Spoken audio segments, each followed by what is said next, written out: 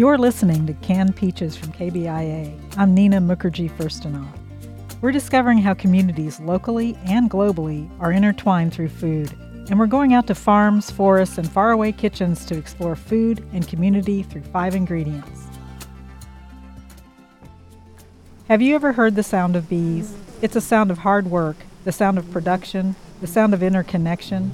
It's a hum, a vibration that goes through you and binds you to something that maybe you can't explain, but you just feel it. In this episode of Canned Peaches, the ingredient we're exploring is honey. When you explore honey, in many ways you're exploring the world of sound. And I've experienced that hum firsthand on my farm in mid-Missouri. Someone else who knows the power of that hum is a Missouri producer and grower, Clay Stem. Well, I really want to get everybody suited up so we can get down before it gets any warmer. That's good. Thank you so much. Our producer, Alex Cox, and our team visited Clay on a very hot summer morning. They were about to suit up and harvest at his beehives. Hi, my name's Clay Stem. We're just north of Columbia at Stem to Table Farm. And Alex, you were there with me. Hi, Alex. Hi, Nina. Yes, it was an outrageously hot morning in June, and our team met Clay just after 6 a.m. on his small farm just outside of Columbia. Clay says he always saw farming as something you needed a lot of land and equipment and big tractors to do, but he's been so happy to find that he can have a big impact on the community and its food sources by farming on his small farm just outside of Columbia. He first operated a microgreen production business, and now he's moved to beehives and honey. He sells at the local farmers market and to local chefs. And he says it's a struggle because producing a local organic crop is expensive, and it relies on a community to support it. It's a circle. Clay grows local organic sustainable ingredients like honey for the community, and the community supports the operation. Just like bees, they feed each other. That's right. And one thing every beekeeper we meet tells us is that you have to be calm before you deal with bees. It forces you to breathe deeply, slow down your heart rate, and get right with yourself before moving to the hives. We were calm, weren't we, Alex? Oh, yeah, we were so calm. I was not thinking about the potential I might be allergic at all. So we're walking through a beautiful grassy field. You can hear a lot of birds singing with the surrounding wooded areas. And we're walking up to 8 hives. Actually, it looks like more than 8 hives. I'll have to ask because I see 2 more in the distance. Blue and white. Really inviting, actually. So we're hearing the birds and the bees, just in case I didn't make that clear.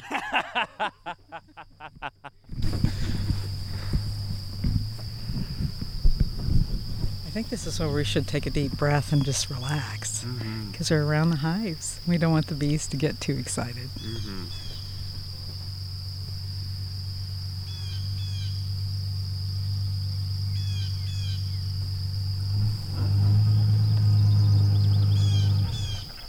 You can see there, how active they already are. I mean, as soon as the sun's up, they stay in the hive all night for the most part. And as soon as that sun comes poking out, you can see they get to work. All right, so we got everything loaded. Everybody's suited. We'll head down and rock and roll here.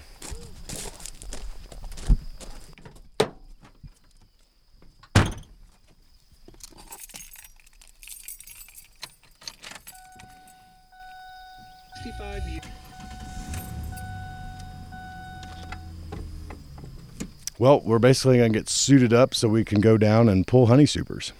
So supers are the boxes we harvest. The deep brood boxes are what we leave for the bees. The supers we add on, and we'll add as many as we possibly can, as many as they'll fill, hopefully. And that's the key to having your hives make it through winter, because then they're ready to go for that early spring flow, and they'll load up on the honey for you. When you're starting hives a little bit later, they're just building up their own resources and not necessarily filling the extra boxes that the beekeeper would harvest. So it's always fascinated me that bees they just make too much. They make more than they need. They'll fill up. As a beekeeper, it's basically just managing space. So that you give them more space, they will use it. If they don't have enough space, that's a lot of times when they want to swarm. So that's why you kind of have to be ahead of them a little bit.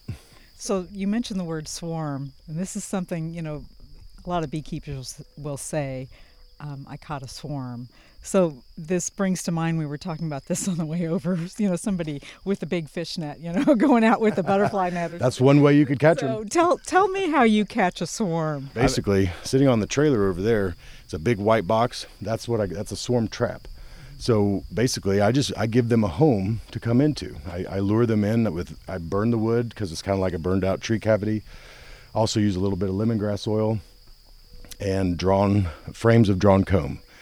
Those three things right there I've had 100% success this year particularly. We went ahead this winter and built more traps. We've only ever had one, and usually I just get calls and go catch them. But this year we put 7 traps out and we caught 7 swarms. So it's like you provided bee condos for all of those hives.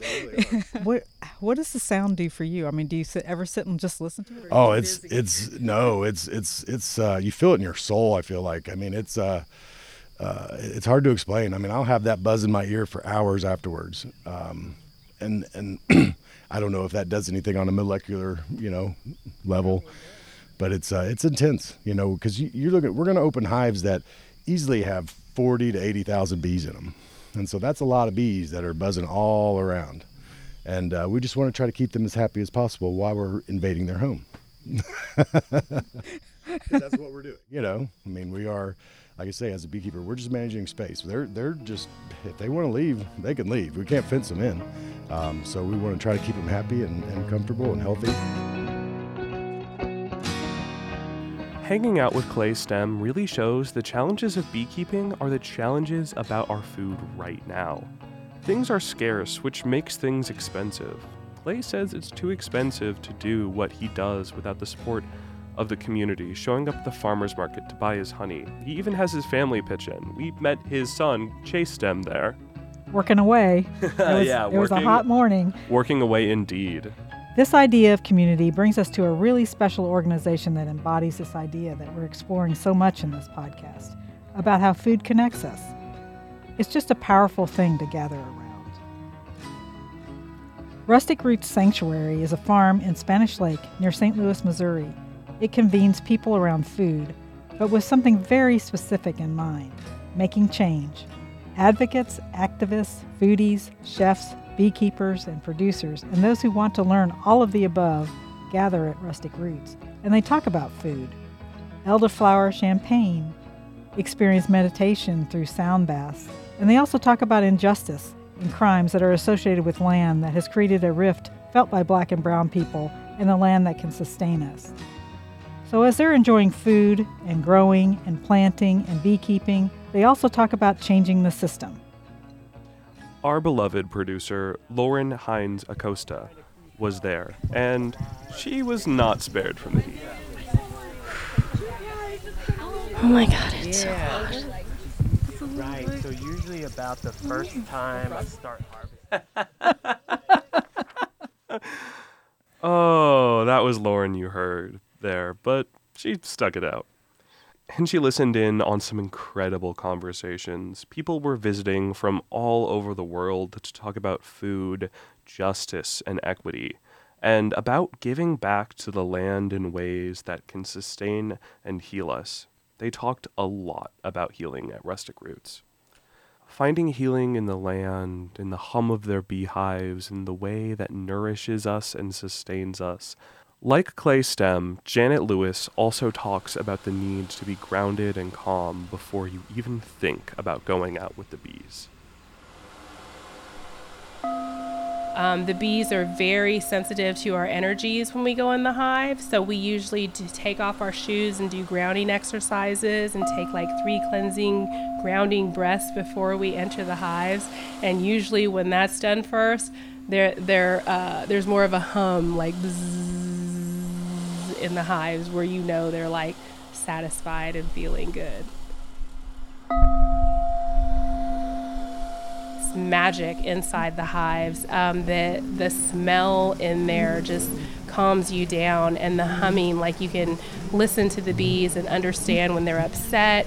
You can listen to the bees and understand when they're happy. There's like all these different buzzes that they do, and it's just very magic. There's like waggle dances that they do to communicate. There's fanning when they're alerting that the queen's over here or the queen's out of the hive. And so there's all of these nonverbal cues that bees are giving, and if you learn to listen to the bees, you'll really, really understand them. So yes, it's delicious, and it also is going to make a nice little barrier. So what we're trying to do is create a windbreak for the bees, because the northeastern wind gets rough in the wintertime. So if the bees don't have some sort of structure, a lot of the times they can freeze. We have a little orchard over there where those like middle-sized trees are growing. We've got peaches, persimmons, jujube, pecans. There's fig trees in there. Hi, my name is Janet. I'm the founder and executive director of Rustic Roots Sanctuary, and today we have welcomed the Roots and Remedies 2023 conference into our space and hosted them with a delicious farm-to-table meal. My goals with Rustic Roots Sanctuary are to heal trauma in nature and basically liberate people from systemic racism and the conditions of living in low to middle income areas and not having access to food. So my honey and bee operation is basically, I want to say 4 to 5 years old. I have been beekeeping, and I've also run a beekeeping mentorship program for 2 years that was very successful. It was all women that came to the space to learn lessons from the hive, and it's kind of a female empowerment theme because most of the bees, I think only 13% are drone, and that is the male bees, and then everything else is done by the women. So the rest of the hive is female, and the females protect the young, they feed the young, they do everything, they tend to the queen, they are the warriors that will shoot out in your face when you open the hive and defend the hive. And so it's just like everything in the hive is pretty much done and maintained by females, and the males have pretty much a solitary purpose, which is to breed the queen. Once they breed with the queen, they die. And so it's kind of sad for the guys, but it's definitely one of those things where you feel very empowered as a woman. Like, look what we can do when we collaborate and come together.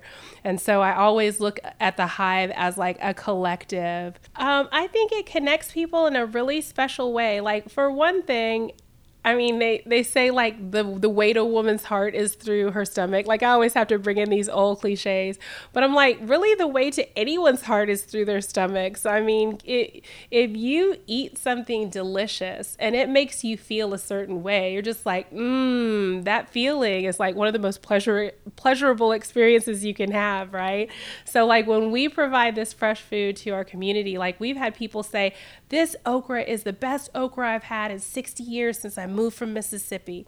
And so I know that we're not only is it connecting us to them, but it's connecting them to them. Like, it's bringing back all of these experiences that they've had throughout their lives with food, that now just a bite of okra can bing, pop somebody back 63 years or whatever to wherever they were before and be like, wow, that's what okra was.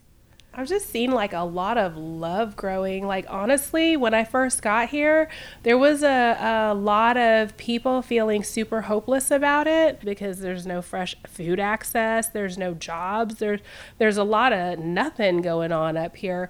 So I figured, well, you know, I can start making something in my own backyard, and that's basically how all of this grew. It was just like, Spanish Lake is lacking so much. And if we can do this experiment where we just love a lot of people with food and grow food for them and care for them, what would that do for a community that's like this? We've created this alternative home for our community, and they love it, and they feel ownership of it, and they help us make our decisions and direct our trajectory. So it's pretty awesome. And just kind of look both ways and everything that's growing. If you have any questions, just ask us. Yes, we do. I'm super proud of this little area because this is my three sisters' garden, and there's corn. I'm growing butternut squash and pumpkins down to be a ground cover. There were supposed to be rattlesnake beans, but they look like they're trying, but yeah, I mean, growing food is everything. And so I think like my first lessons, even though I didn't really acknowledge it or think about it that much at the time or make a big deal out of it, but my grandfather inherited a 163-acre plantation in Georgia. And on that land, he had 7 kids that worked the land. But from that land, he fed his whole family. Like, it sustained his whole entire life. It definitely started occurring to me once I got here with this piece of land and was actually able to steward it and feed myself from it, that now I can feed a whole community with this little plot of land that I have. So I think it's very empowering. And I always think about the way our relationship to the land has been fractured by the crimes that were committed on the land against Black and brown people. So all of these injustices, all of this trauma that's like ancestral trauma, it's like deep within our bodies when these things have happened to our ancestors. And so now it's like, okay, well, the worst part about that crime that happened is we've turned away from the land and forgotten that it heals us. And so that's one of the things that I want to do, is bring people back to that, like the truth that nature is the greatest healer, and that if we're willing to do the work and tend to the land, we can feed ourselves and heal ourselves and our families and our communities.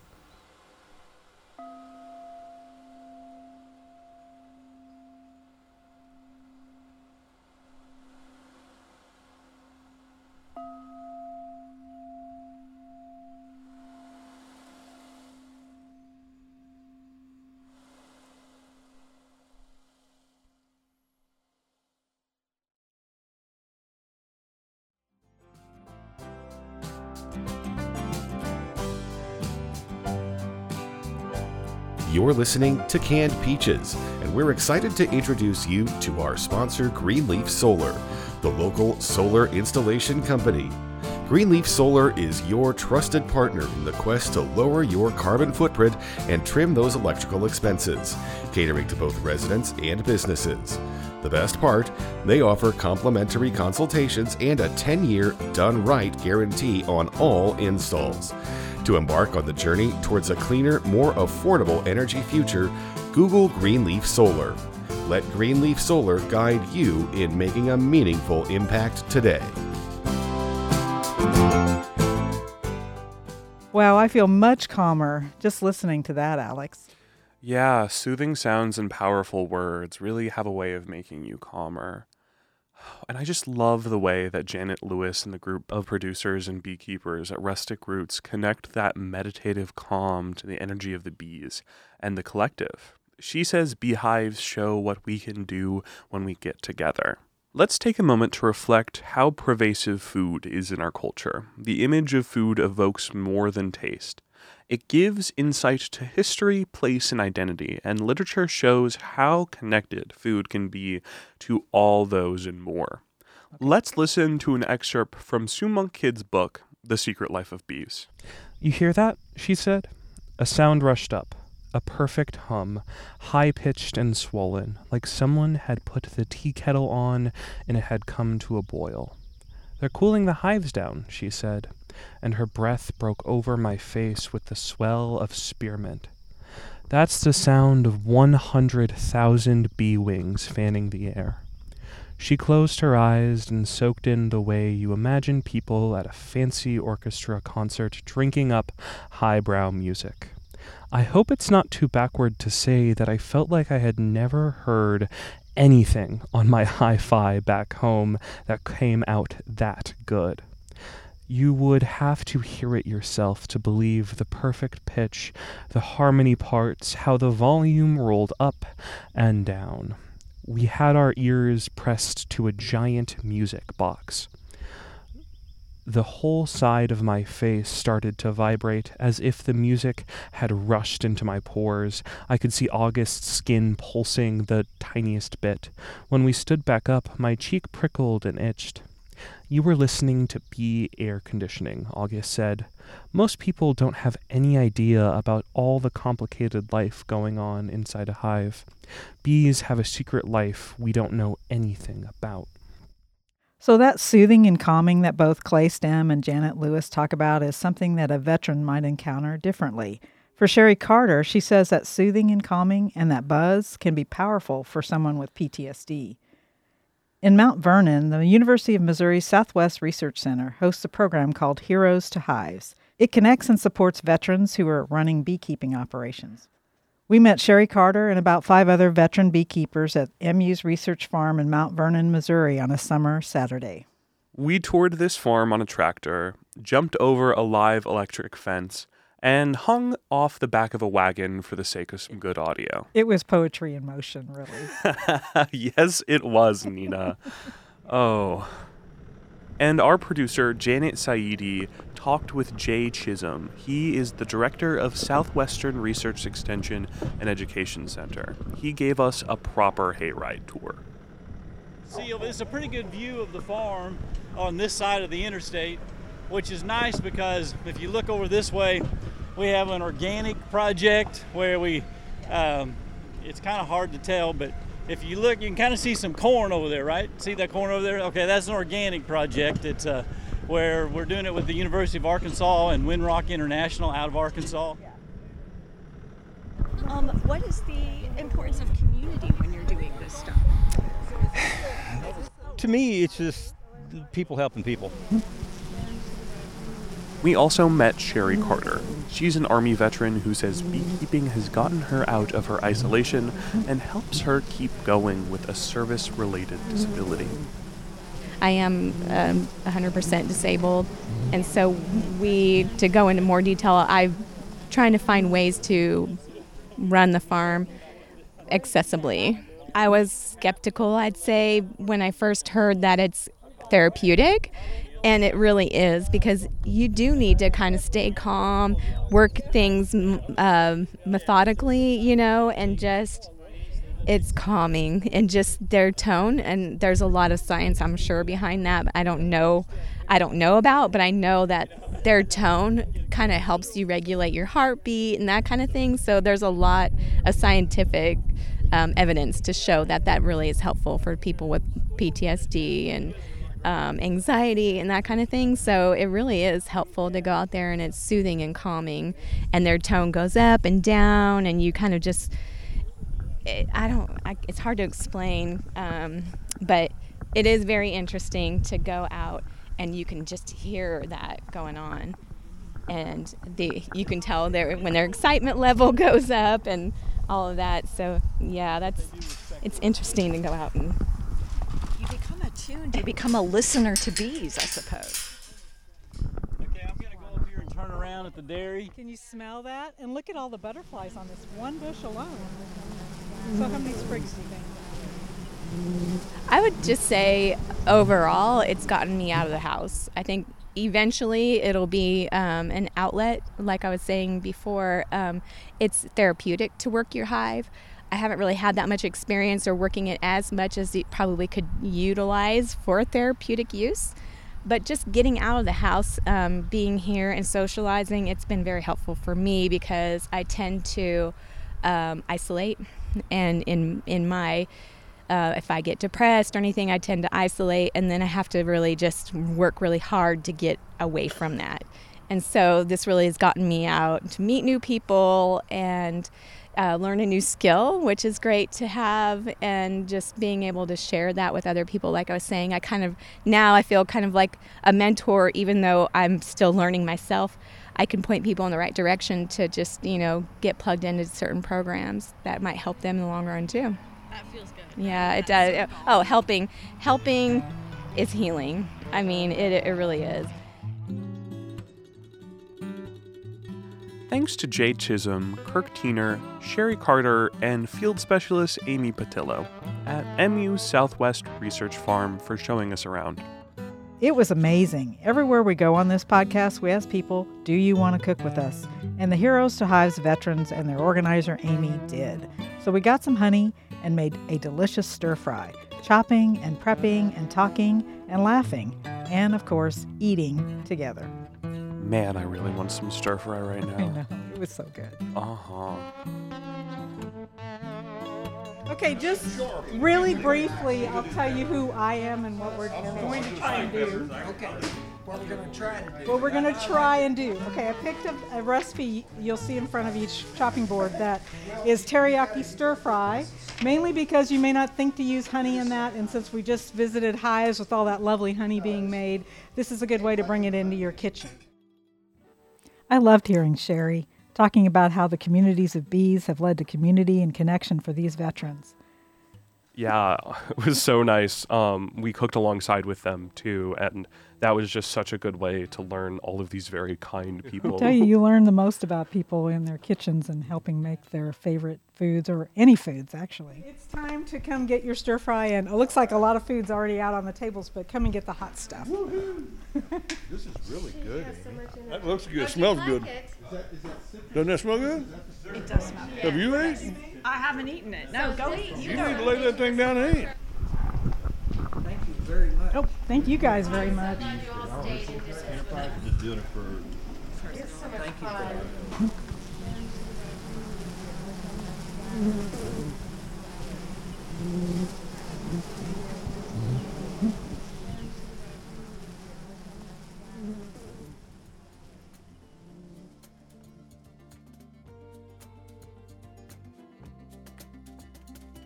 When we first started this podcast, our team and I found that food ingredients are something that connects us to our past, to our histories, to each other. And so we decided to ask all of the people we met, how does food connect you? How does honey connect you? After a while, talking with people like Army veteran Sherry Carter, we realized that we don't even have to ask the question. When people like Clay Stem or Janet Lewis at Rustic Roots or Sherry Carter in southern Missouri are beekeeping, or growing peaches, or cooking stir fry, it's always about gathering with other people and coming together through food. Like Sherry says, it's getting us out of isolation, getting us maybe even out of depression, and getting us together. Canned Peaches is produced by Lauren Hines Acosta, Janet Saidi, and me, Nina Mukherjee Firstanaw, with production help from Yasha Mikowajczuk and Alex Cox. The series is written by Lauren Hines Acosta and Janet Saidi. Our editor is Aaron Hay. Thanks to Alex Cox for co-hosting this episode with me. Anytime, Nina. It's a pleasure, Alex. Canned Peaches is a project of the Missouri News Network at the Missouri School of Journalism, Fox Magazine, Harvest Public Media, and KBIA. Our engagement and outreach team is led by Jessica Vaughn Martin, Cassidy Arena, and Professor Kara Ederson. Special thanks to Harvest Public Media's Maria Altman, Fox Magazine's Heather Isherwood, and the Missouri School of Journalism's Lee Hills Chair in Free Press Studies, Professor Kathy Kiley. Canned Peaches is produced with support from Missouri Humanities and the Missouri Humanities Trust Fund. On Canned Peaches, we're exploring how we're all connected through the food on our plates. For more episodes, go to kbia.org, and you can see more stories from Canned Peaches at voxmagazine.com. I'm Nina Mukherjee Firstanaw. Thanks for listening. See you next time.